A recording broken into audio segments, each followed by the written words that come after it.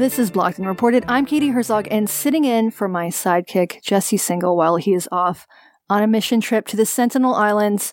Today we have guest host Suzy Weiss. Suzy is a former writer for the New York Post and a current writer for the Free Press, where she has reported some of my very favorite Free Press stories, including ones we've discussed on this very show before. The story about the Park Slope Panthers. Hell yeah. That was Suzy. That was a hilarious piece about her time with an upper class vigilante group that was attempting to make Park Slope safer for golden retrievers and people. She also recently wrote about her time with Fergie Chambers, an heir to the Cox family fortune who is spending his millions bankrolling bail funds for Oberlin students and other causes like, of course, ushering the impending communist revolution any minute now. Suzy also contributes to the much-loved Free Press column TGIF and is, I believe, the brains, or at least the brawn, behind the whole operation, and I am absolutely delighted to have her sitting in for Jesse today. Suzy Weiss, welcome to Blocked and Reported. Thank you so much. I'm so happy to be here. I think you guys were selling Park Slope Panther merch, right? I don't know if anybody actually bought them, but yes, we did have them in our horrible merch shop for a while. I think I'm one of the only people who has the OG Park Slope Panthers t-shirt that Chris, the organizer, gave away at that meeting. I covet it. Oh yeah. It's like I'm thinking of auctioning it off to some of the primos on the Reddit. I will trade you for that. I will send you one of our shitty Park Slope Panthers shirts for your original. Fair deal? Fair deal, exactly. I also want to, I mean, I don't know if anyone even cares, but there's an update on Fergie Chambers, which is that he's reverted to Islam. Oh, I heard about this. I'm also a convert, so I feel like Fergie's my brother now. That seemed like the most inevitable twist in this story. It was always going to end with Fergie Chambers converting to Islam. Living in Tunisia. It's unbelievable. Wait, did he actually? I did not see it coming. Did he actually? Yeah, he lives in Tunisia now. How are the taxes in Tunisia? Yeah. Probably saving a bundle. Oh my God. But do you want to hear the real reason I came on the show? Of course. I mean, I love I listen to it all the time, but I was dating this guy over the summer who I won't say his name, and he was like the biggest Blocked and Reported head in the world. He was obsessed with you guys. And so you broke up with him. Understandable. Katie, he ghosted me beyond. He ghosted me like I've never been. 6 dates. Literally, like texted him like, "Hey, nothing." Wow. Like poltergeist. This person like may have evaporated. Like, is he dead? No, because I checked his Instagram story, and I have this amazing opportunity that very few scorned women have to get directly in his earballs right now. Say his name. No. Say his name. I won't say his name, but it's like, I just want you to know, like, I'm on the show and I invited you to the holiday party and you could have gone. It was such an unbelievable ghosting. It like made me doubt like my sanity. I was like, did I scream a slur in the middle of dinner? Like, did I take my top off at the bar? Like, did something extremely weird happen to go no contact? And it was a setup, so it's a little like, oh God. Yeah, that's why I'm here. I feel I have no message for him other than to say hello. Call me. Hope you're doing well. Hope you're not dead. But. Yeah, that's it. Well, that is the absolute best revenge. Yeah, exactly. The best revenge is served on a podcast. Yeah. All right, we have a great show planned today. In the second half of the show, I'm going to tell you, Suzy, about a battle in Portland over an eviction. But before we get to that, Suzy, I have some questions. First, you are, for some reason, friends with Jesse in real life. Do you have any humiliating stories you would like to share? Feel free to make them up. You know, I hesitate to go public with the fact that me and Miss Singal are basically next door neighbors. Ooh. We live on the same block. Andrew Sullivan is also there. Jamie Reed, Ariel Pink, and Ann Coulter perform at the block party. Fun. Me and Jesse are really neighbors, and we run into each other all the time. And it's always like, I always say the same thing. I always get, "You're so fucking tall." I know. But it's shocking. It's shocking. He just seems like a small woman. He really does. Know. He carries around this like black JanSport backpack. Of course he does. And I'm like, I always have the thought flashes, like if you see something, say something. And it's like, oh no, it's Jesse, like it's fine. And I do feel good on our block because there is a massive police station in between me and Jesse to protect me from Jesse. So that's always good. Does he wear shorts in winter? He seems like the kind of guy who would wear shorts in winter. Well, I was thinking about him. I'm like, he seems like the kind of kid who wore like his ski coat zipped up to his neck during class, like all during class. Sure. But over the cargo shorts. I don't know. I feel like I'd remember seeing his knees. Yeah, he shows them off. I don't know if he wears shorts. They're his best feature that he shows them off. His shapely knees. Okay, Suzy, before we get to Portland, I have a few questions for you. So today, people are probably most familiar with your work for the Free Press, and before that, the New York Post. But you published a piece in the Wall Street Journal all the way back in 2013 when you were just a senior in high school, and this piece went very viral. And not really in a good way. So let's start there. Tell me about that piece. Oh my! I reread it recently, and for a while, it's good. It's awesome. I kind of want to be like, oh no, like no one wants to be defined by the story they wrote when they were 17. I'm like, no notes. Like it was pretty on the nose. I mean, I definitely wasn't the first cancellation ever, but I would say I was pretty early on. So the story, for those who don't keep up with my oeuvre, is that I applied to all these fancy colleges like Yale, Princeton, Dartmouth, UVA, you name it. I got rejected from all of them, literally every single one. I think I might have gotten waitlisted at WashU, but I would not put money on it. And like, this is the part where you're supposed to say like, oh my God, it was a crapshoot. Like, I knew I'd be happy anywhere, but I was so pissed. Like, I was such a little freak. I was on the debate team.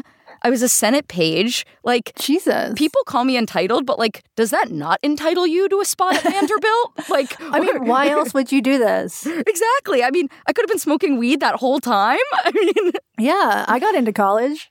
So I got all these rejections, and I was genuinely shocked, and I was extremely jealous of my neighbor who got into Penn, and I let it rip. I wrote it all down as like this, satirical essay, like what I could have done right to get into college, like have perfect SATs and 2 moms and, better diversity. And it got published in the Journal, and then it went so viral. I think it was the second to Amy Chua's essay on being a tiger mom. And we were like going to war with Iran or something. And this was just like going absolutely bonkers. I mean, within days I was on the Today Show. I didn't even have Twitter then. I barely used my computer, but like I was getting hate mail sent to my high school. And it was just insanely overwhelming. I went on morning TV to set the record straight. And then, of course I said, I'm never talking about this again, but it comes up all the time. Right. It's a funny piece, albeit one that I don't think would get published today. You're basically making fun of yourself as well as overly ambitious high school students, the people you were jealous of, and their attempts to make themselves look special to get into school. Like, I'm going to read you a line from it. Quote, "Had I known 2 years ago what I know now, I would have gladly worn a headdress to school. Show me any closet and I would happily have come out of it. Diversity. I offer about as much diversity as a saltine cracker. I think that you're at least matzah, not saltine." Aw, Katie. But your critics, yeah, you're welcome. Your critics really did not seem to realize that this was written in jest. Like, Forbes published a response called "Suzy Lee Weiss in the Age of Entitlement." The Daily Mail covered it, the Washington Post. Yes, you were on the Today Show, and you were dragged all over media as well as social media. I think this was the first thing I knew about you, before I knew your sister even, who is, I guess we should mention, Barry Weiss. And this was back in 2013, so well before we had the concept of cancel culture or call it culture, or whatever you want to... Call in culture. Call in culture, call out culture.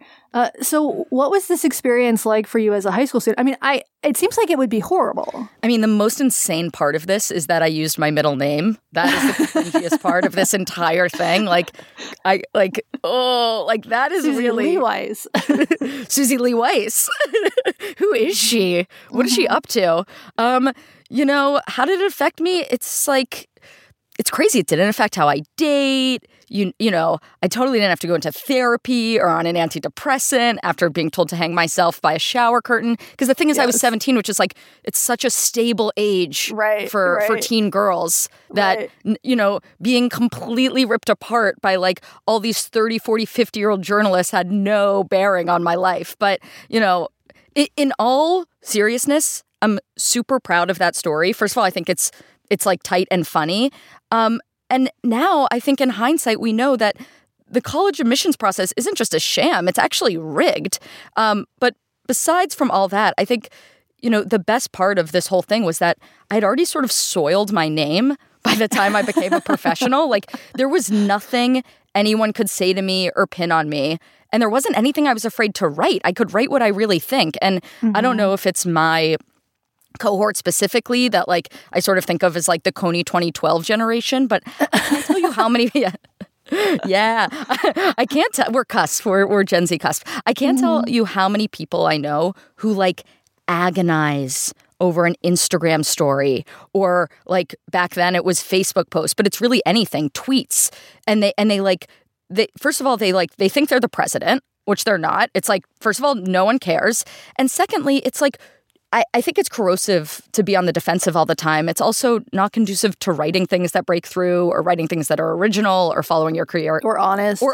Or come on, to all the colleges that rejected me, got us Park Slope Panthers. Because I was like, these people are crazy. And now you're unblocked and reported. Yeah, look at me now.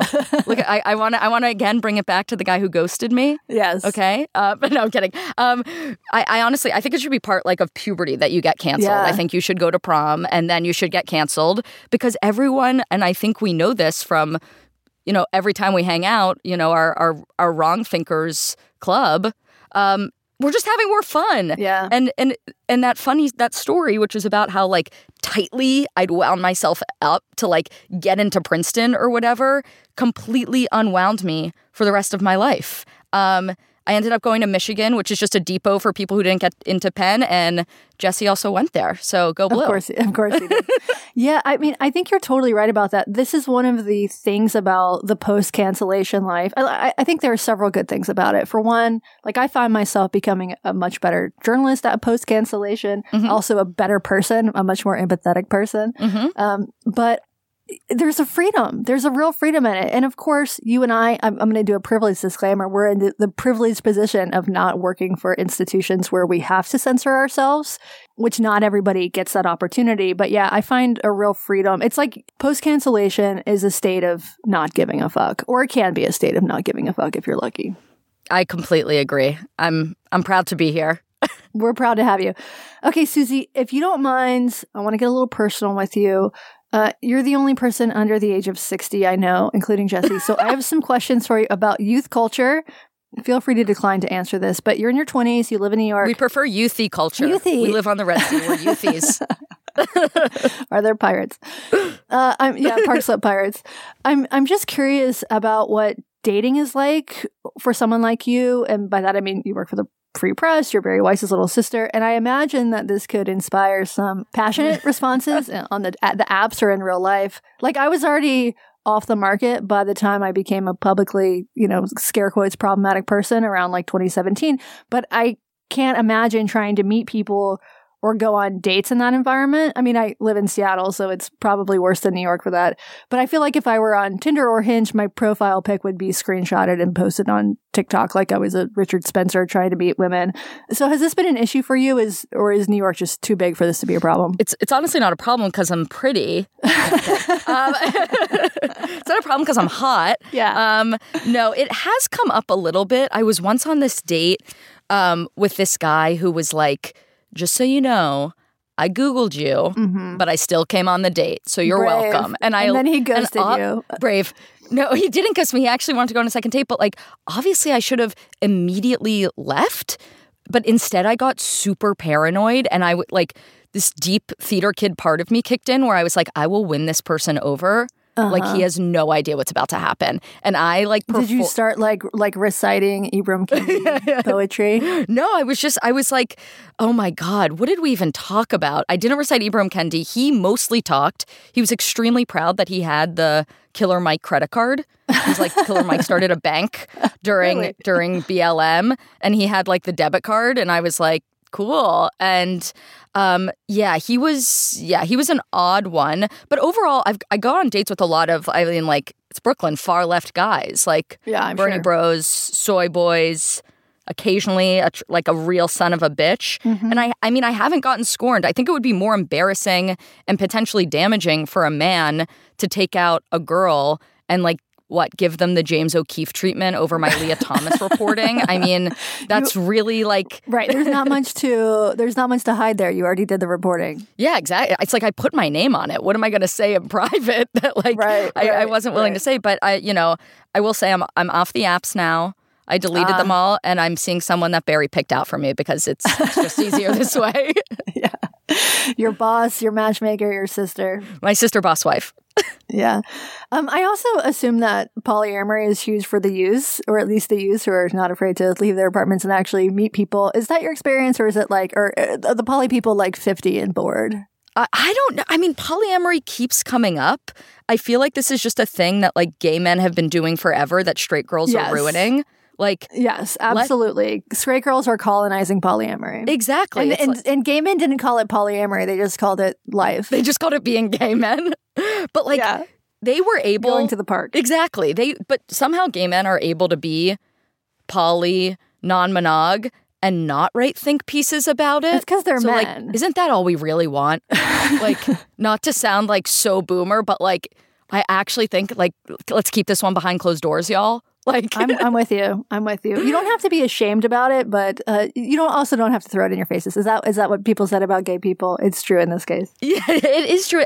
I do think it's like everyone is like so breathlessly talking about the few poly people they know. It's like how everyone in Brooklyn supposedly like drinks $18 lattes and has a child named Chestnut. Like, like there's some kernel of truth to it, but like I think people would be disappointed to come to Brooklyn and see that we're not like animals humping each other in the street. Yeah. There was a really kind of sad piece in the New York Times yesterday about being solo poly and how that's not like being single. It's very different. It's dating. And it's like... It's dating.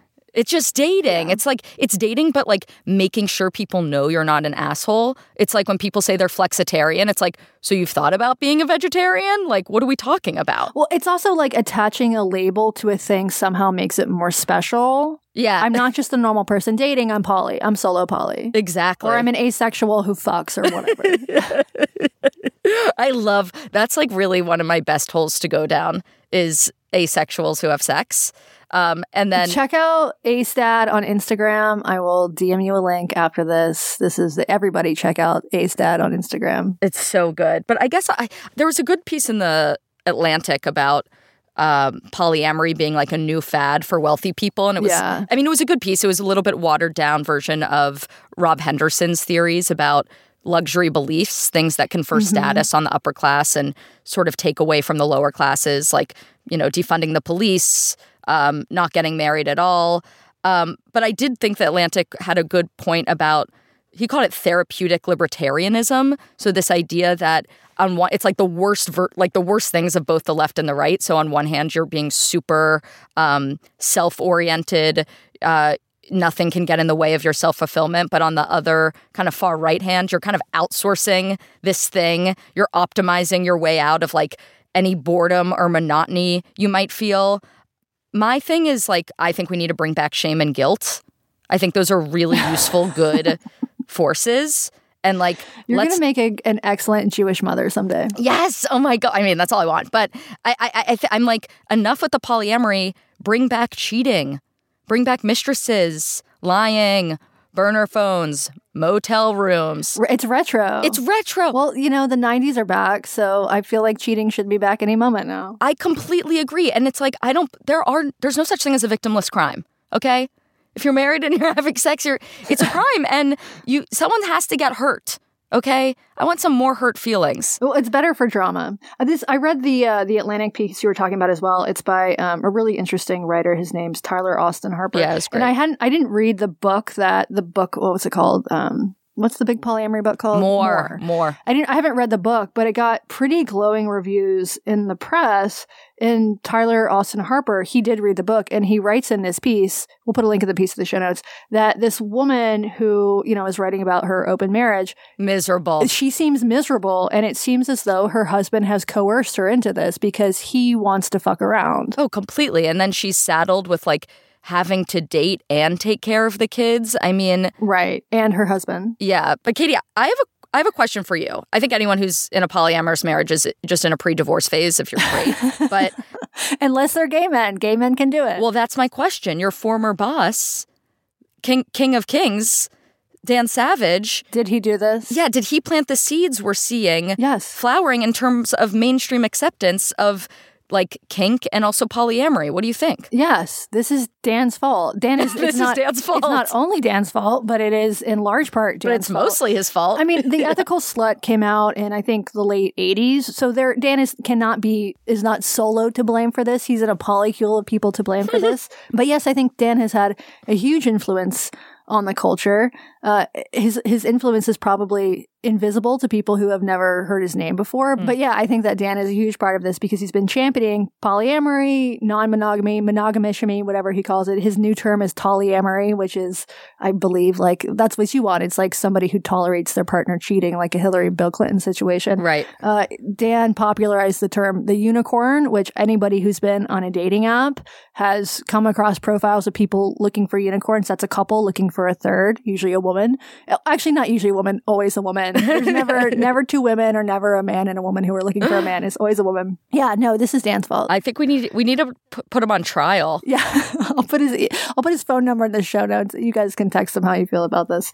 I mean, my problems with polyamory are just they're practical. Like, I don't have any moral issues with polyamory. If people want to fuck other people and whatever, it's fine. It's not my business. I'm libertarian when it comes to these sort of things. But I don't want it in my life because I don't like to talk about feelings. Right. I am the rare lesbian who hates processing. And from my experience of like the brief period where I tried to be polyamorous and also just having lots and lots of friends who were in that scene, it's 90% talking about fucking other people. Right. No, sorry. It's 99% talking about fucking other people and 1% actually doing it. And I am just not interested in processing. Okay, Suzy, thank you for being my youth correspondent. Now that the personal is over, let's get professional for a moment. So mutual friend Andy Mills was on the show last week, and he said something that I thought was really interesting. Andy and I didn't have much time to discuss it on that episode, but I'm going to ask all of our guest hosts about it while Jesse's gone. Andy was basically like, you can't overstate the impact that Twitter has had on the media in terms of like the social pressures within organizations to comply with this very narrow idea about what is right, what is wrong, politically, socially, etc. And he said that since Elon Musk broke Twitter, that is just gone. And Twitter no longer has the power to cancel people, at least within the media.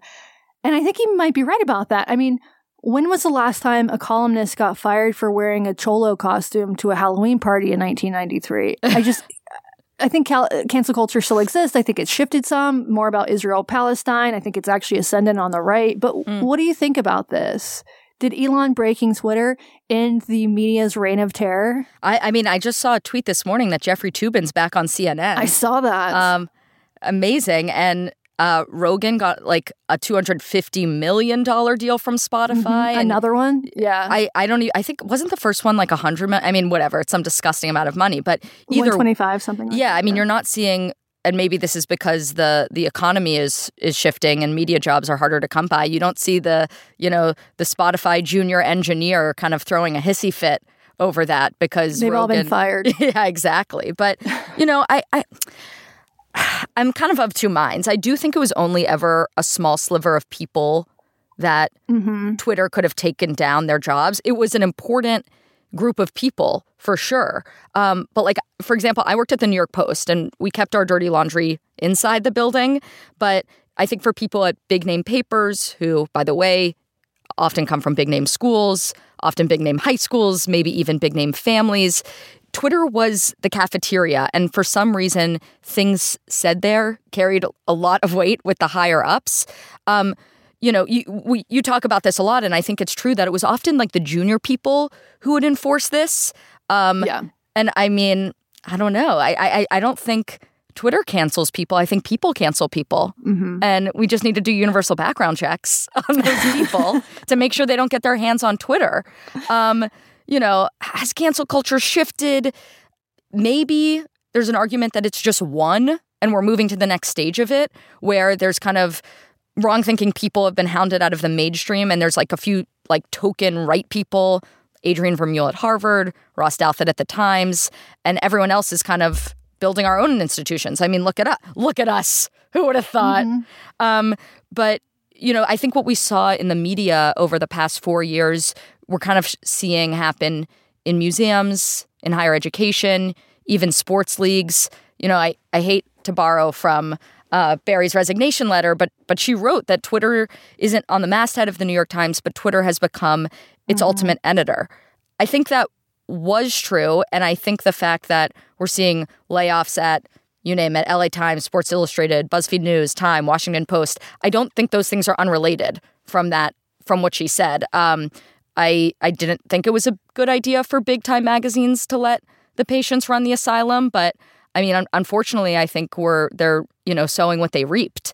Does that make sense? It does. I'm not sure I totally agree. Playboy, for instance, I don't think Playboy is going under because they put a fat model on the cover. I think they're going under because porn exists on the internet. Right. And nobody needs to get the swimsuit issue. And sports coverage exists on the internet. I just think the mechanics are much more complex and much more systemic than, go woke, go broke. Although I do like that rhymes. Yeah, I agree. I think go woke, go broke is oversimplifying it. Yeah. But to your point of like the mechanics of it, I do think it also has to do with who's in the building and how much they're getting paid and who can afford to have an unpaid internship and what those people talk about. Yeah, I think it's a combination of a lot of things. And like, by no means am I happy when journalists lose their jobs, but I think the decline... It depends on the journalist. It does. It does depend on the journalist. I mean, here's an example. Okay, so a couple weeks ago, I opened Threads, which I don't usually do, but this is the Twitter clone that Meta attached to Instagram. Mm-hmm. And I saw people complaining that your sister Barry was listed on the roster for the next season of TED Talks. Oh, yeah. And people on Threads were pissed about it. And I did not see a fucking stir about this on Twitter. I think the Daily Beast maybe covered it, but this just did not make a story. And it wasn't just Barry. What's his name? Ackerman, the guy who's been freaking out about plagiarism. Bill Ackman. He was also named. So a couple of problematic people. And I think if we go back a few years, like Ted never would have selected them. And if we go back a year, Barry being named as a TED, I don't know if it's a fellow or whatever, speaking at TED would have caused this huge storm. And it died really quickly. I just don't think the impact is there. And I think a large part of this is because Twitter has really changed as a direct result of Elon buying it. I think it's shifted. Like, I think these people, the woke scolds still exist. They're just not on Twitter. They're on Threads. They're on Blue Sky. They're on Mastodon. And having it fractured like this, it means that no one of these sites is able to create such a media shitstorm that these institutions actually have to pay attention to it. I think that's a fair point. I think with the TED thing, like 6 of their TED fellows resigned. Right. I stand with them in solidarity. I think it was the right move. Totally. Okay. I also am like trying to get Barry to go up there and do like a 15 minutes on like REM cycles and sleep, like some like deep cut TED. It's like, what does the colander say about marriage? Like, just something like totally unrelated. She should do something on parenting. yeah, she should. What my Mommy baby blogging. taught me about death. Like, yes. No, I'm really excited for that. I hope I have the chance to go. But, I think you're right. I think Elon buying Twitter scattered it. I think people, succeeding in hounding a lot of big people out of these institutions that they wanted to keep, precious temples also worked. So I'd argue that wokeness in media always sort of meant something different than wokeness in the larger world. Or different than wokeness in education, wokeness in medicine, wokeness in the arts. Media is so fickle and self-conscious. Mm-hmm. I basically think it's a funhouse mirror, and I try not to read the tea leaves in it. I left the mainstream media. I think New York Post would be mainstream. But in terms of like the big idea, right, that there are, and I'm simplifying this obviously, there are oppressors and the oppressed. The oppressed look a certain way, the oppressors look another way, and everything is either building up to liberating the oppressor or liberating the oppressed, or supporting the oppressor. I think that idea is still very much in vogue, even if it's illegal to like read about drag queens in Florida or whatever. Yeah, a lot of this has been institutionalized in ways that will be very hard to dismantle, which is actually happening in some red states. They are doing away with the DEI administrative apparatus in lots very of places. clunkily. Yes, very clunkily. I mean, I think something like the SAT coming back is ultimately a net positive. Yeah. I think what is it? DeSantis is like threatening to outlaw Beyond Meat. I actually don't think that's good for the cause. It's not. It's not Beyond Meat. It's lab grown meat. Yeah, that's one of these things that, like, everything cannot become a culture war issue. I mean, I guess everything can become a culture war issue, but things like this, I mean, it's just so frustrating because it's like lab grown meat is a way of ending the suffering of billions of creatures, billions of sentient creatures that feel physical pain that aren't that much different than my fucking dog. Here we go, animal rights activist Katie Herzog. Please welcome to the stage. Welcome to my TED Talk. Pitbull apologist. Just fucking DeSantis, let us have our lab grown meat. I'm looking forward to it. Do you remember when you cried on the podcast talking about dog? Yes, I do. I will never forget that. And you know what? I cut out. I was actually like sobbing. I cut out so much of it. I only left in like the brief. I like could not talk. I was sobbing so hard about the dog. I mean, I'm a little bit more. I'm against lab grown meat, but let's save that discussion for when we're in person. Oh, okay. We're gonna have to fight about that. We can fight about that and whether or not Barbie is a good movie. Perfect. I look forward to it. Okay, let's move on to Portland. But before we get to that, let's do housekeeping and for our free subscribers, an ad. Jesse, true or false? You own a dating service in Brooklyn called Singles. Before I answer that, I want to note that you wrote this script. Yes. Looking for a mate who truly tingles? Join Singles, where love mingles. You might want to work on that, but imagine that customers are rushing to your retail dating service. Obviously, that would never happen. Hold on. I'm imagining it. Okay, I'm imagining it. Do you have a point of sale system you can trust, or is it a real POS? You need Shopify for retail. Shopify POS is your command center for your retail store. From accepting payments to managing inventory, Shopify has everything you need to sell in person. With Shopify, you get a powerhouse selling partner that effortlessly... With Shopify, you get a powerhouse selling partner that effortlessly unites your in-person and online sales into one source of truth. Just keep that. You have to keep that. People like our ads because you don't know how to talk. Source of truth. Track every sale across your business in one place and know exactly what's in stock. Get hardware that fits your business. Take payments by smartphone, transform your tablet into a point-of-sale system, or use Shopify's POS Go mobile device for a battle-tested solution. Did you say Shopify? Shopify, our new knife company. Sign up for a $1 per month trial period at shopify.com/barpod, all lowercase. Go to shopify.com/barpod to take your retail business to the next level today. Shopify.com/barpod. Check out my dating service. Okay, let's do some housekeeping. So we are a podcast. You can reach us at Blocked and Reported at what is it? Blocked and Reported at Blocked and Report. I need Jesse. I need my assistant here. Yes.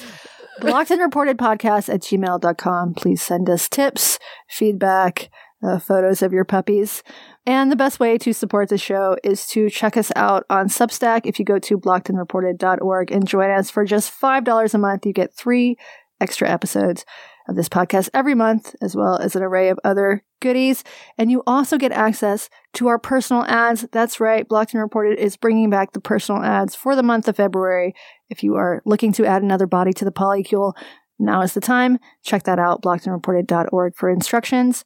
What else? We also have merch. Please don't buy our merch. The merch store is a mess. No. I think it's dead now. I'm doing merch for the Free Press. Why is this I saw it. It looks good. I honestly, this has felled so many of us at the Free Press to try and get like a half good t-shirt out there. Mm-hmm. The merch world is trying to break into the royal palace in Saudi Arabia. Like, why is it so difficult to get like a nice hat on a website? I think it's the Houthis. It is the freaking Houthis. Yeah. Yeah. Anyway, don't buy our merch. Go buy Suzy's merch, not ours.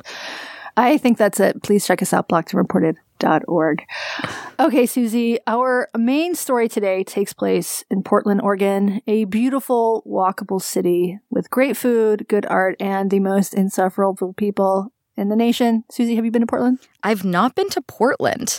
I mean, I feel like whenever Portland comes up, it's like ballot reform passes that would require residents to house youth fentanyl addicts on their lawn. Like the things that are coming out of Portland, I'm like, wait, what? I mean, our mutual friend Nancy Rommelman is from Portland. And when I met her, I remember her telling me like these kids ruined my husband's livelihood and coffee company because I talked about Me Too on YouTube. I know the person who did that. I have known the person who took Nancy's husband's coffee company down for like 20 years. She's now a life coach. Yeah.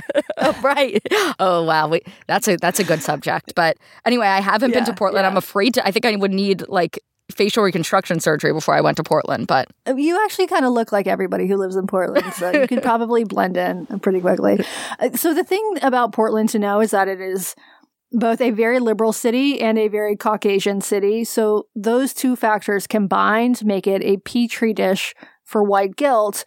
And this is probably, I think, especially true because Oregon's very founding was, in fact, racist in nature. So according to Oregon Public Broadcasting, quote, in 1844, when Oregon was still a territory, it passed its first Black exclusionary law. It banned slavery, but it also prohibited Black people from living in the territory for more than 3 years. If a Black person broke this law, the consequence was 39 lashes every 6 months until they left. They needed some Robin DiAngelo to come in and teach them anti-racism. Seriously. I mean... Okay, so the state has a racist founding, and then today Portland, Oregon holds the not-so-proud title of whitest major city in America.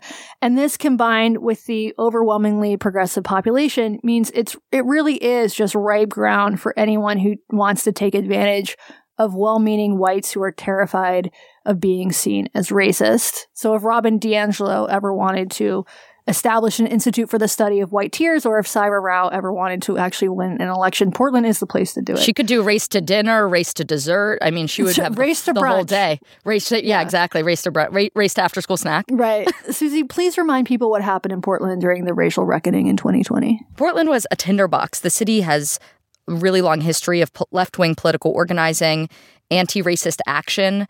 Had its first national conference in Portland in the 90s. Rose City Antifa was founded there in 2007. There's also a lot of possibly related right-wing and white nationalist organizing that happens out there, and they sort of feed off each other.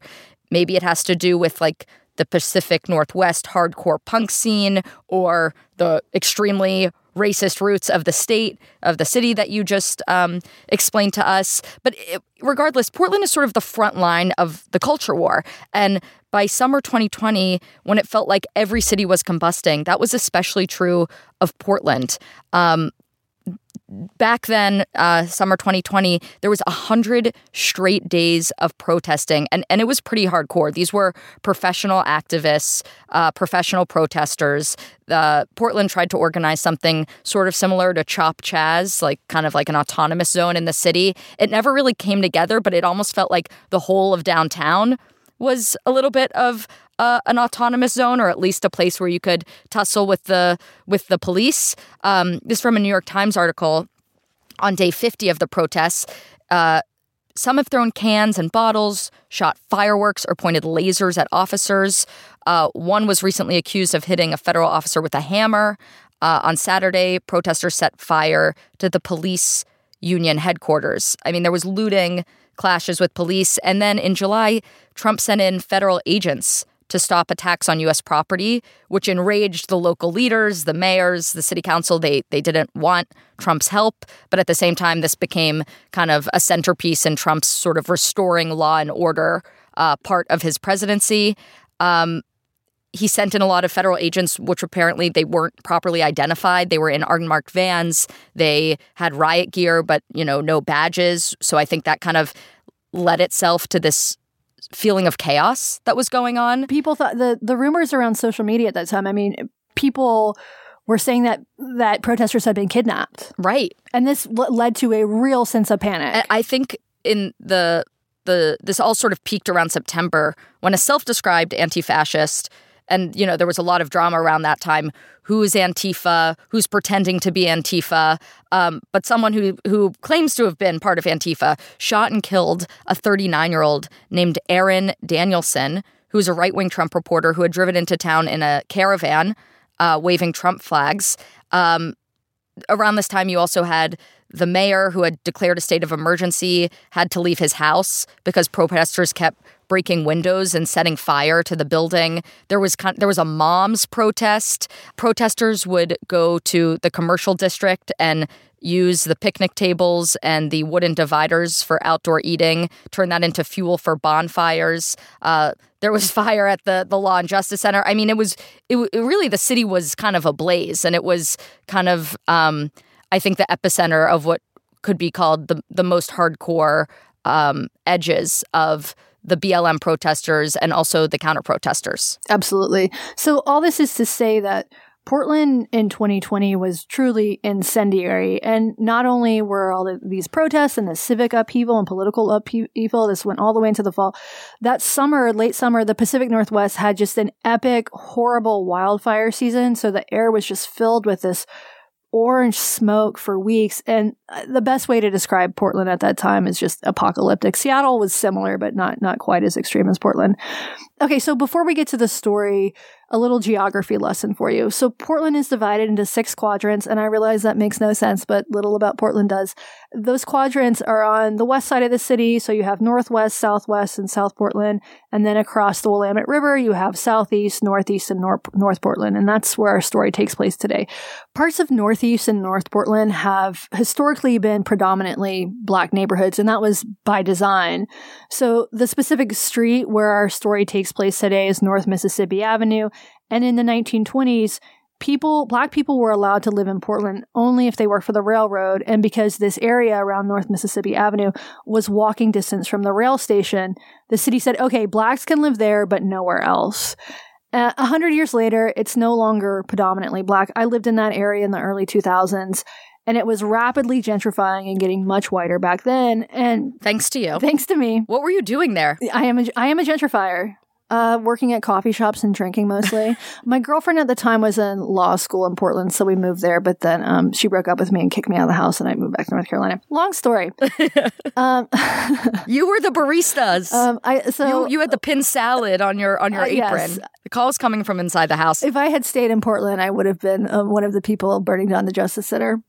So I lived there in the early 2000s. By this point, the gentrification has largely been complete. So in 1970, the percentage of Black residents in inner North Portland was between 50 and 84%, depending on the street. And while this was once one of the more affordable parts in Portland, like when I lived there, you moved to North Portland to save money.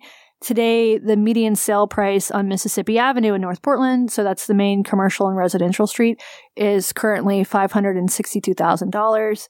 And there are lots of shiny new condos and bike shops that also sell lattes and record players or whatever they do.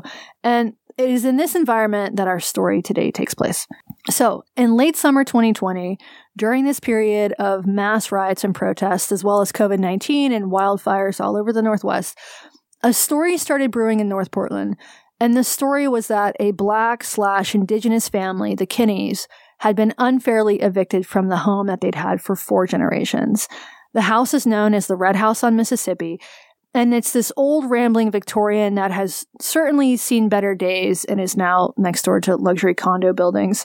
I'm going to read you a bit from a GoFundMe set up to support them. This was also posted on a webpage that they set up. On the morning of September 9th, 2020, Multnomah County sheriffs bashed open the Kinney family door at gunpoint. Armed with assault rifles, they barked orders for the family to pack up their belongings and move within 30 minutes. The Kinneys were given no prior legal notice as their case was still in litigation in higher court. ... We refused to let another eviction happen. Outraged at the treatment of this Afro-Indigenous family, the Portland community has united to save the Red House on Mississippi, rallying support around the family to reclaim the house and hold the land in a 24/7 eviction blockade. Since September, support has grown for the Red House, and today we maintain an around-the-block community presence along with on-site camping, a fully functioning kitchen offering 2 hot meals a day, and free programming centered in healing and abolition. This is what it looks like for neighbors to truly take care of each other. Wow. It sounds like they set up a JCC on their stoop. I mean, it sounds great. I don't know if Jews were welcome. So this occupation begins, and the plan is to stay there at the property until the family gets their house back. So the family and supporters, they started this full press media campaign. They sent out press releases and held press conferences, and they had Twitter and Instagram accounts. And the story they told was that this family, the Kinney family, was cruelly targeted for eviction in the middle of a global pandemic during an eviction moratorium. I also think, given the history we just sort of discussed of Portland and how it is mostly white people, I mean, to find a family going through this who hit every letter of the BIPOC acronym. Yeah. It was Totally. like, come on, are you kidding? Like, this is perfect. How long had the Kinneys lived in this house? A long time. So William Kinney Sr. and his wife Pauline, they bought the house in 1955 after moving to Portland from Arkansas. And they say they were unable to get loans due to racist banking policies at the time. So they bought the house in cash and they owned it outright. And they lived there for years. They raised a family there.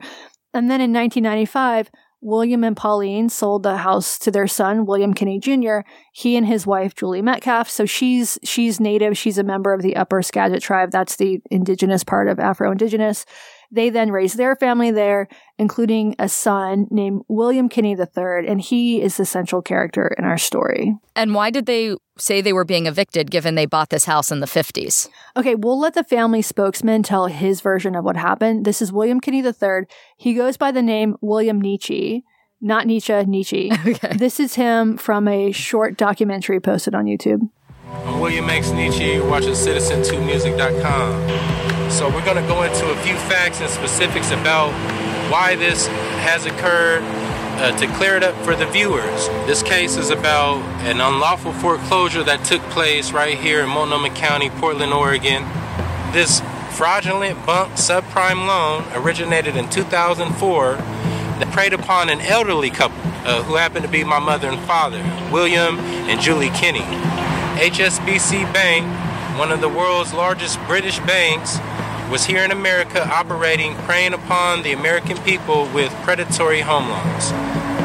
These loans were then eventually passed around like hot potatoes. As you know, HSBC Bank was kicked out of the USA for mortgage-backed securities fraud.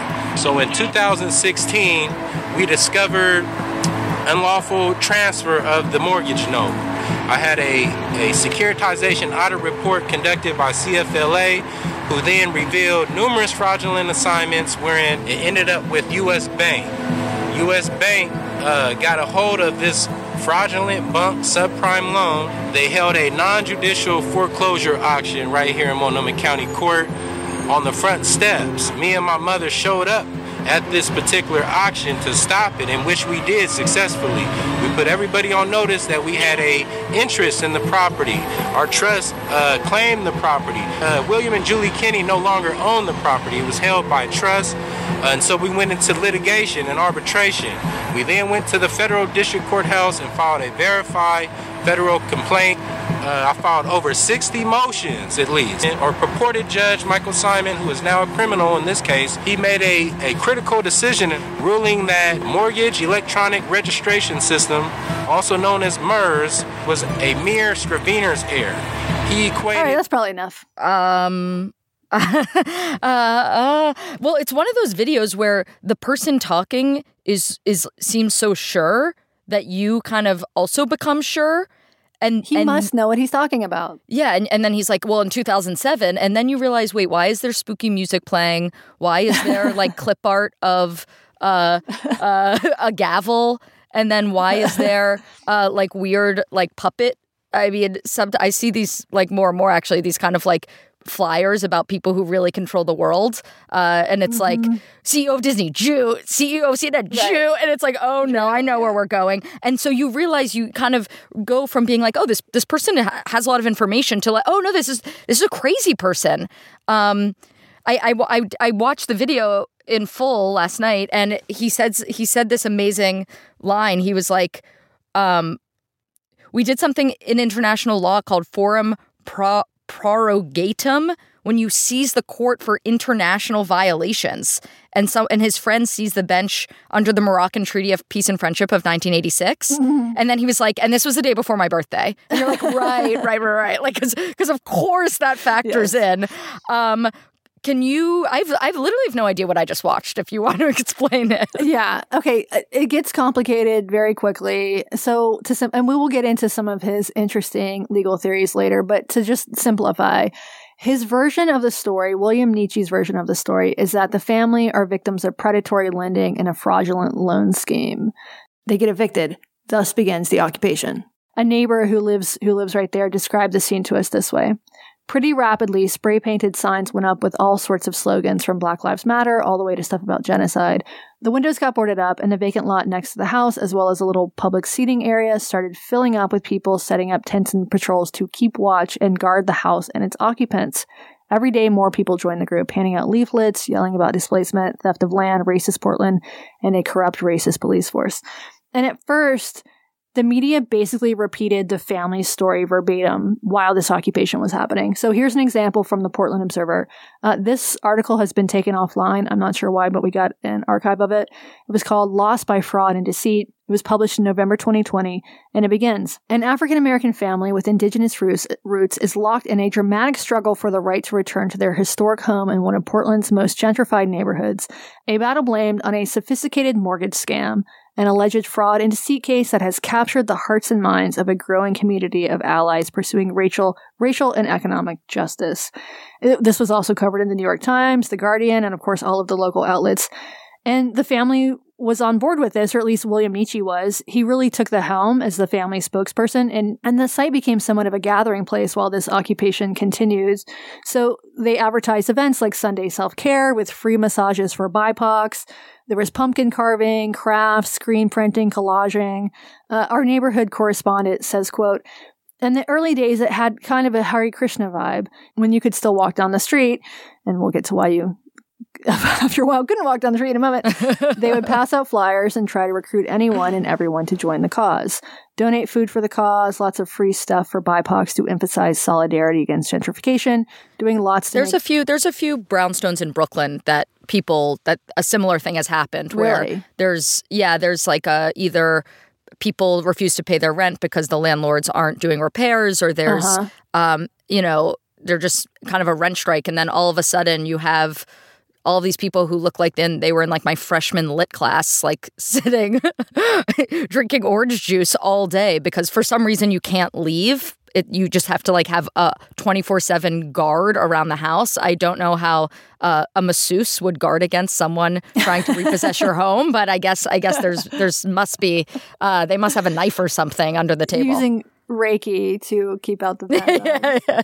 Yeah, so the neighbor who was observing this, she says that it was also a very druggy place, not a very particularly friendly place. And so while organizers tried to involve the neighbors and gain their support, it quickly became a homeless encampment, which is entirely predictable. This is exactly what happened with Chop Chaz, the Occupy protests in Seattle in summer 2020. Like, it started out as this revolution, but very quickly was filled up with tents and people doing drugs in the park. It was a community of self-care. Right. So they maintained this for a few weeks with people just sort of on the property and a little bit onto the neighboring properties occupying this home. And then on December 8th, 2020, things went south when local law enforcement showed up to clear the property. So they arrested 6 protesters, and this did not go over well. The crowd fought back. They threw rocks and balloons filled with paint. That's a very Portland tactic. No milkshakes? I thought that was your guys' thing. No milkshakes. Okay. Yes. The cops actually retreated, and one drove into a parked vehicle on his way out. Embarrassing. Then the protesters barricaded the whole area, overturned dumpsters, blocked traffic, and then guards, some of them armed with either real guns or paintball guns, were stationed by the intersections to prevent cops or right-wing agitators from breaking in. Okay, so they sort of expanded the JCC on Mississippi. Yes, it's growing. The movement is growing. This is a quote from the Willamette Week. "Since the blockade began, occupiers have been visited nightly by vehicles with hostile occupants. The incidents range from insults to drive-by hurling of fireworks and other incendiary devices. The harassers don't leave their cars, but activists assume they are right-wing counter-protesters, or CHUDs. The wee hours of the morning are nicknamed Chud O'Clock." It's Chud O'Clock somewhere. It always is. It's Chud O'Clock somewhere, Katie. Let's pop open a cold one. Yeah, your Bud Light. I guess not a Bud Light anymore. Not a Bud Light. Here's another quote from the article. "It requires several physical barricades of protection and layers of guards in the middle of an occupied campground that is itself under constant threat of raid by local law enforcement to make people of color feel safe standing around a fire pit. So sad. Yeah, so I imagine the handful of Black people and the Asians standing, like they're like the Black people are in the middle, like right by the fire pit getting the warmth, and then the Asians are behind them. Or maybe the Hispanics behind them, then the Asians, then the whites behind them. Yeah, I mean, I guess I've never felt unsafe around a fire pit, so I can't really comment on this. I don't know how many layers of protection it would take for others to roast a Marshy. So mean. And the coverage of this from sympathetic outlets, it very much reminded me of the coverage from Chop Chaz in Seattle. Like, it's all about the food pantries and the dance parties and the community coming together and the threats from the outside, the threats from the right and the threats from cops. And it's not about the fights or the gunshots or, in the case of Chop Chaz, the literal rapes and murders. I'm not willing to mete out any judgment on Chop Chaz culture. I'm not from there. But yeah, I think it was like really a Potemkin village. And I think this is when a lot of people had their turn, as it were. That was when we had mostly peaceful protests on the Crying on CNN as like a city burned behind the newscaster. Do you remember the piece that your sister-in-law, Nellie Bowles, wrote about? She went to Seattle and she went to a coffee shop that I used to go to all the time because my office, the stranger's office, was actually in Chop Chaz. Amazing. And so I used to go to this coffee shop all the time, coffee shop owned by a queer person of color and who was losing business. And Nellie went and interviewed this guy, and the response on Twitter, and I think from within the New York Times, you would have thought that she had called Richard Spencer dapper. Oh my God, I do remember that story. Wow, what an amazing time. It was not appropriate to kind of interview the business owners. I think Portland actually, a judgment just came down. They have to pay like $3 million, some amount to business owners who sued the city from lost damages during this time. The city's going to pay it, or are they going to make the anarchists pay it? They're going to raid the anarchist parents' big Oh my God! But yeah, this was people over property. I think was kind of the big heading that this would have fallen under. Right. And there's just this irony here because, like, if you don't support the small businesses in your neighborhood, do you know what's going to happen? They're all going to be owned by Amazon, which is Amazon is such a boogeyman in Seattle. You would think people would do more to support the small, like, queer-owned BIPOC coffee shop. Anyway, there's a lot of sympathetic coverage both there and with this case in Portland. And people wanted to help this family get their house back. And so a fundraiser was set up with the specific aim of helping them buy it back. Wait, could we back up for a second? Yeah. Who are they buying it back from? Okay, so it turned out that the owner of the house was a Ukrainian immigrant. He's an investor. He bought the house at auction in 2018 for $260,000. So he owned the house. Okay. He'd owned it for 2 years before this. His name is Roman Azaruga. And on December 11th, the Oregonian reported that this protest had led to an overwhelming amount of negative attention towards him, and he was worried about his family's safety. And so he offered to sell it back to the Kinney family at cost. Okay, so they raised all this money on GoFundMe. The guy who owns the house is willing to sell it back. Did they do it? No. They did not, at least immediately. Okay. They did start to negotiate with the owner, and they agreed that the barricades would come down and the roads would be reopen around the area if the city wouldn't continue to try to enforce the eviction. So things were looking up, sort of, but then more information came out about the situation, and public sentiment started to shift somewhat. So the neighbor we spoke to said, quote, "When the Red House first started, most people varied from very supportive and outraged by the eviction to quietly supportive or supportive but thinking that there must be more to the story. Mm-hmm. If anyone on Nextdoor happened to voice the latter sentiment, they were quickly branded as white supremacists." But as this went on, she said, quote, "People who had businesses or lived in that section were basically hostages as they couldn't really get in or out easily. They certainly couldn't drive in or out. And even walking out, they had to prove to some 22-year-old who was standing guard that, yes, my 2-year-old and I do live in that house right here. So most people were losing patience." And then reporters actually started digging a bit deeper. They started doing their jobs. So Oregon Public Broadcasting, the local NPR station, they published a story headlined, "Family at Center of Red House Protest Owns Second Portland Home." Oh, no. So it turns out that the Kinneys owned another home in Northeast Portland, and they were living in that, which obviously complicated the narrative that they were going to be homeless if they were evicted. But here's the amazing thing. So OPB, they do their job, right? And if this is true, this is obviously a newsworthy element of the story. But William Nietzsche, he called their reporting racist. He said this on Twitter, quote, "We need to check some facts and racism, ... Kinneys do not own a second home." He said that the other home in Northeast Portland was owned by his grandparents, and that, quote, "to imply that all 4 generations of Kinneys must all live in the same home or be second home owners is an absurd and racist double standard in a society where it's common for adult children to live separately from their parents." So he demanded a correction and an apology, and he sort of got it. Because if you go to the Oregon Public Broadcasting story now, there's an editor's note. Here's what it says. Quote, "This story is factually correct, but the article and the headline are problematic because we failed to explain something vital. Why OPB reporters and editors considered this detail relevant enough to note in a news story."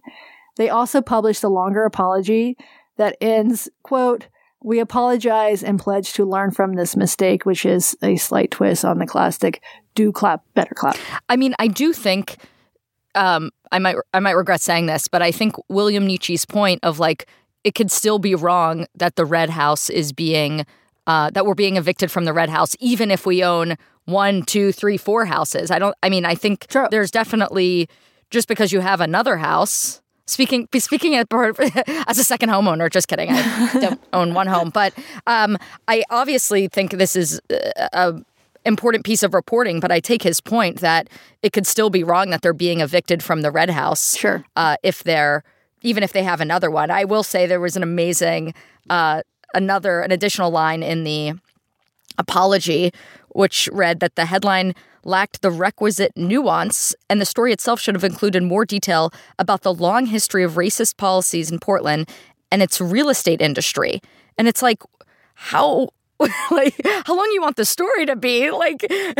Everything's got to have a history. Yeah, everything has to have a long history, and everything must include every racist thing that happened within the real estate industry in Portland to meet our standards. So the most comprehensive reporting on the whole situation came from the Oregonian.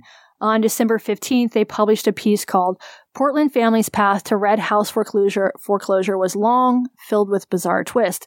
And that is not an understatement. So I'll try to sum up the reporting here. Basically, what happened is that after William Kinney Sr. bought the house in 1955 in cash, because again, Black people were excluded from loans, so they owned it outright. They sold the house to their son in 1995. Then, in 2002, William Kinney III, so that's William Nietzsche, he ran a stop sign in his car, and he killed an 83-year-old man named Frank Ertz, who, in a sad twist, was a well-known and very beloved social justice activist in Portland. So, yeah, Nietzsche, he was driving on a suspended license at the time. He was charged with manslaughter, reckless driving, felony hit and run, and sentenced to 5 years in prison.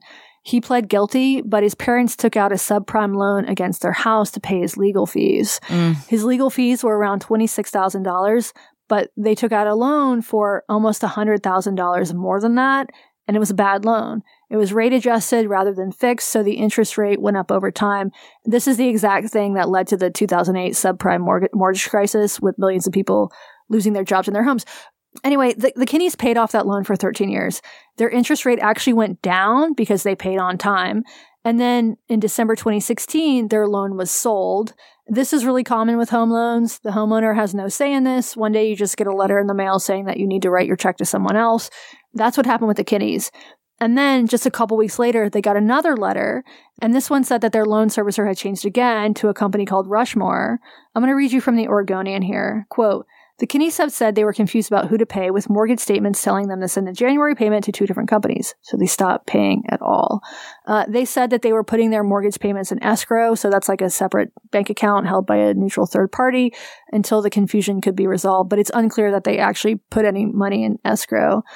So when William Nietzsche was explaining this, they did get a bad loan. They got the subprime loan, but this was not, they did not get the loan to pay off the house. They got the loan to pay his legal bills because he killed a man. He conveniently. Driving on a suspended license. Right. He conveniently, he killed an 83-year-old man and severely injured his wife. He neglected to mention any of this. Details. You don't want to complicate the narrative. Simple is better. Right. Especially because he's so good at presenting the narrative as it is. Right.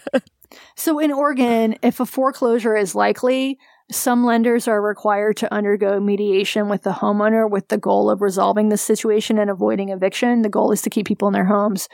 This is either through changing the terms of the loan or a short sale or something else. But the Kinneys refused to participate in this process. And this is where shit gets weird. So Rushmore, the loan servicer, they sent Kinneys a letter about this mediation program. And this is from the Oregonian, quote, "A week later, the Kinney son," so that's William Nietzsche, "returned the form marked void with a letter signed by his mother, quote, Julie Ann, House of Metcalf Kinney, sovereign living soul, holder of the office of the people." Oh, boy. The letter said she was a declared living American sovereign standing with the treaty law of God. It said the company had no jurisdiction without an international treaty within my republic state, and that the company was not chartered to do business in Oregon by my republic state. Wait, so William Nietzsche is part of the sovereign citizen movement? Please explain what that is. I bet he's Moorish. This makes complete sense. Oh, wow. Okay, so the sovereign citizen movement sort of has two factions. Not two factions. There's a lot of, like, different forks of it. Basically, people who... wow, this makes so much sense. This is so exciting. A real Moorish guy in the wild. So it's basically a movement that of people, and you kind of get here quickly if you're into QAnon or globalist conspiracy theories that, you know, the world is run by lizard people at the World Economic Forum, that America has an illegitimate government, and therefore you don't have to abide by any of the laws, rules, and regulations. There's a group in Texas, they're called Texians. They print their own licenses, and they do this thing where if, like, let's say they get a summons from a court, they'll write back that it's void. They'll say that, because America is no longer on the gold standard, it's illegitimate. And this is awesome. They don't get social security numbers. They sort of believe that the government has a pot of money for every citizen. I mean, it's extremely right wing, but it's kind of incredible that that the person that a lot of Portland rallied around is a sovereign citizen. And specifically the Moorish sect is sort of the black sect of sovereign citizens. It's really popular in prisons. Well, he went to prison. Yeah, for obvious reasons, because it's like they have no right to arrest you. Right. The thinking is that you can't really be imprisoned because you're not a citizen of America. You're a Moorish citizen. And it has to do with Morocco, too, that somehow all of these citizens are connected to Morocco, which makes sense because in the video, he's draping the Moroccan flag and he invokes the 1986 treaty between Morocco and the United States. I mean, this is textbook. I mean, incredible.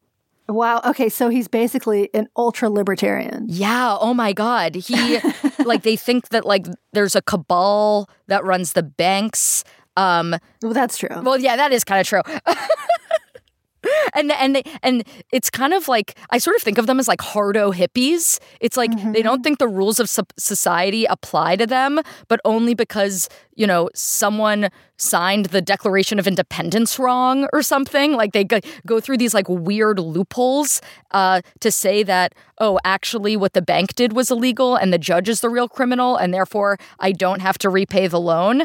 But yeah, this is hardcore right-wing stuff. I mean, I had opened the Oregonian, who had had a piece where they quoted from Kinney's Facebook page, where he talks about the fall of the Democratic deep state, the globalist agenda. He wrote in all caps, "Mama, there go those extraterrestrial effects again. We stopped the foreclosures. Now it's time to stop the treason. We the people are sovereign, immune to the coronavirus." Fair enough. Does that work? And yeah, he's talking, he posts clips from Fox News with Laura Ingraham talking about Biden's globalist agenda. I mean... this is amazing. The fact that this is the person that Portland leftists rallied around. Yeah. He is a far-right actor. So this was actually not the first time that William Nietzsche tried this sovereignty argument. So he permanently lost his license in 2002 after killing that 83-year-old man and severely injuring his wife, but he kept driving.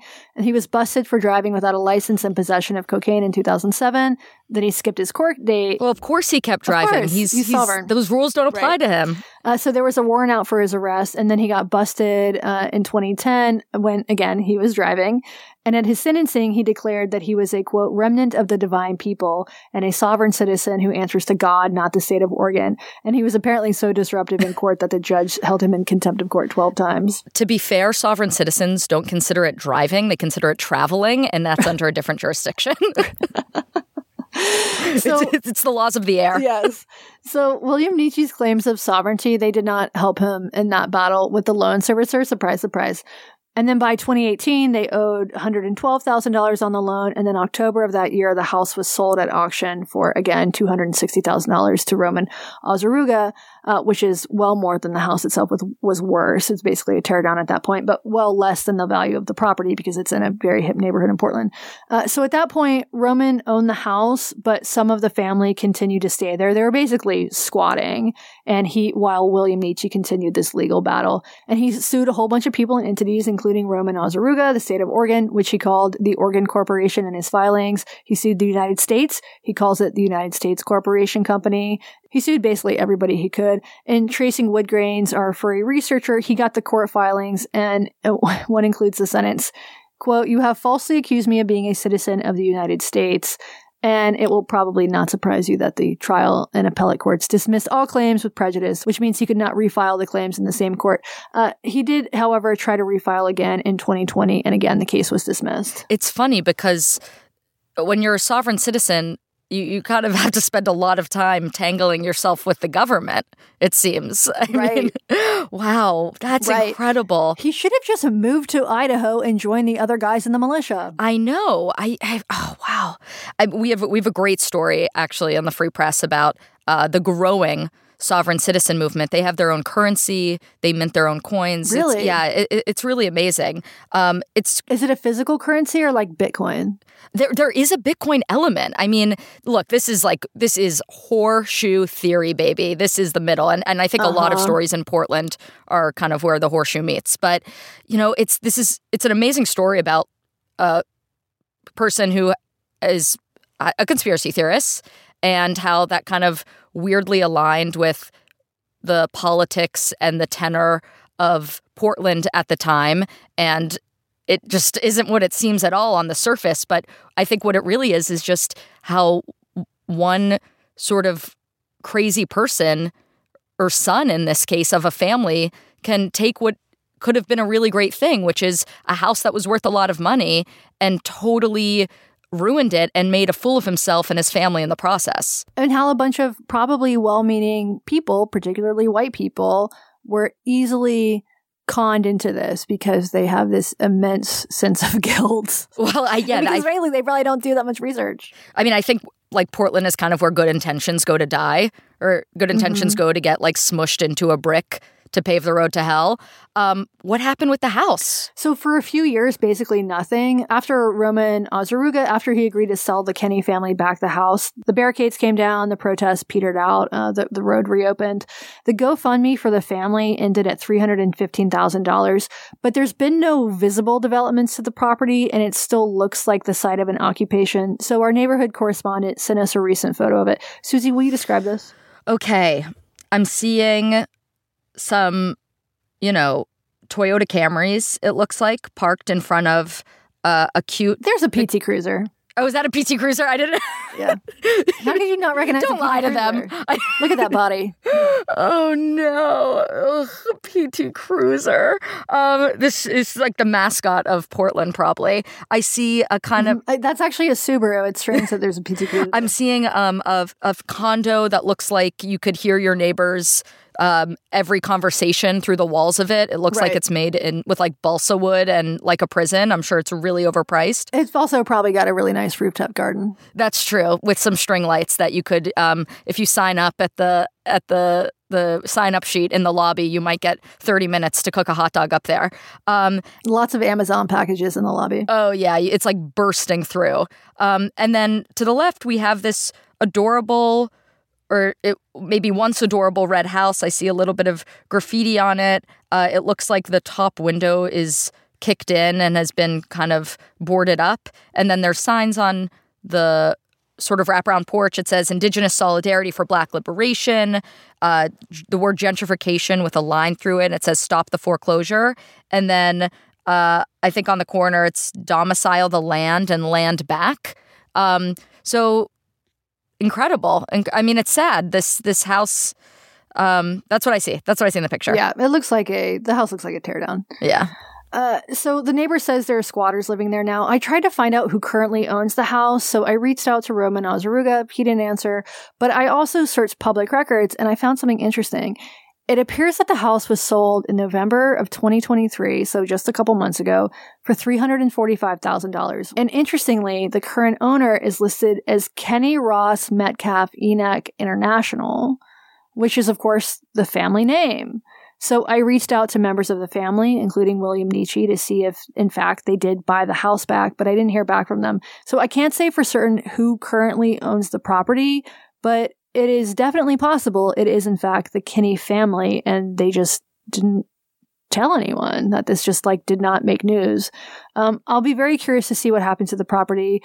As of now, it's in shambles, but I'm sure a developer would absolutely love to tear it down and put up some condos. So whoever does own it could really stand to make a pretty penny.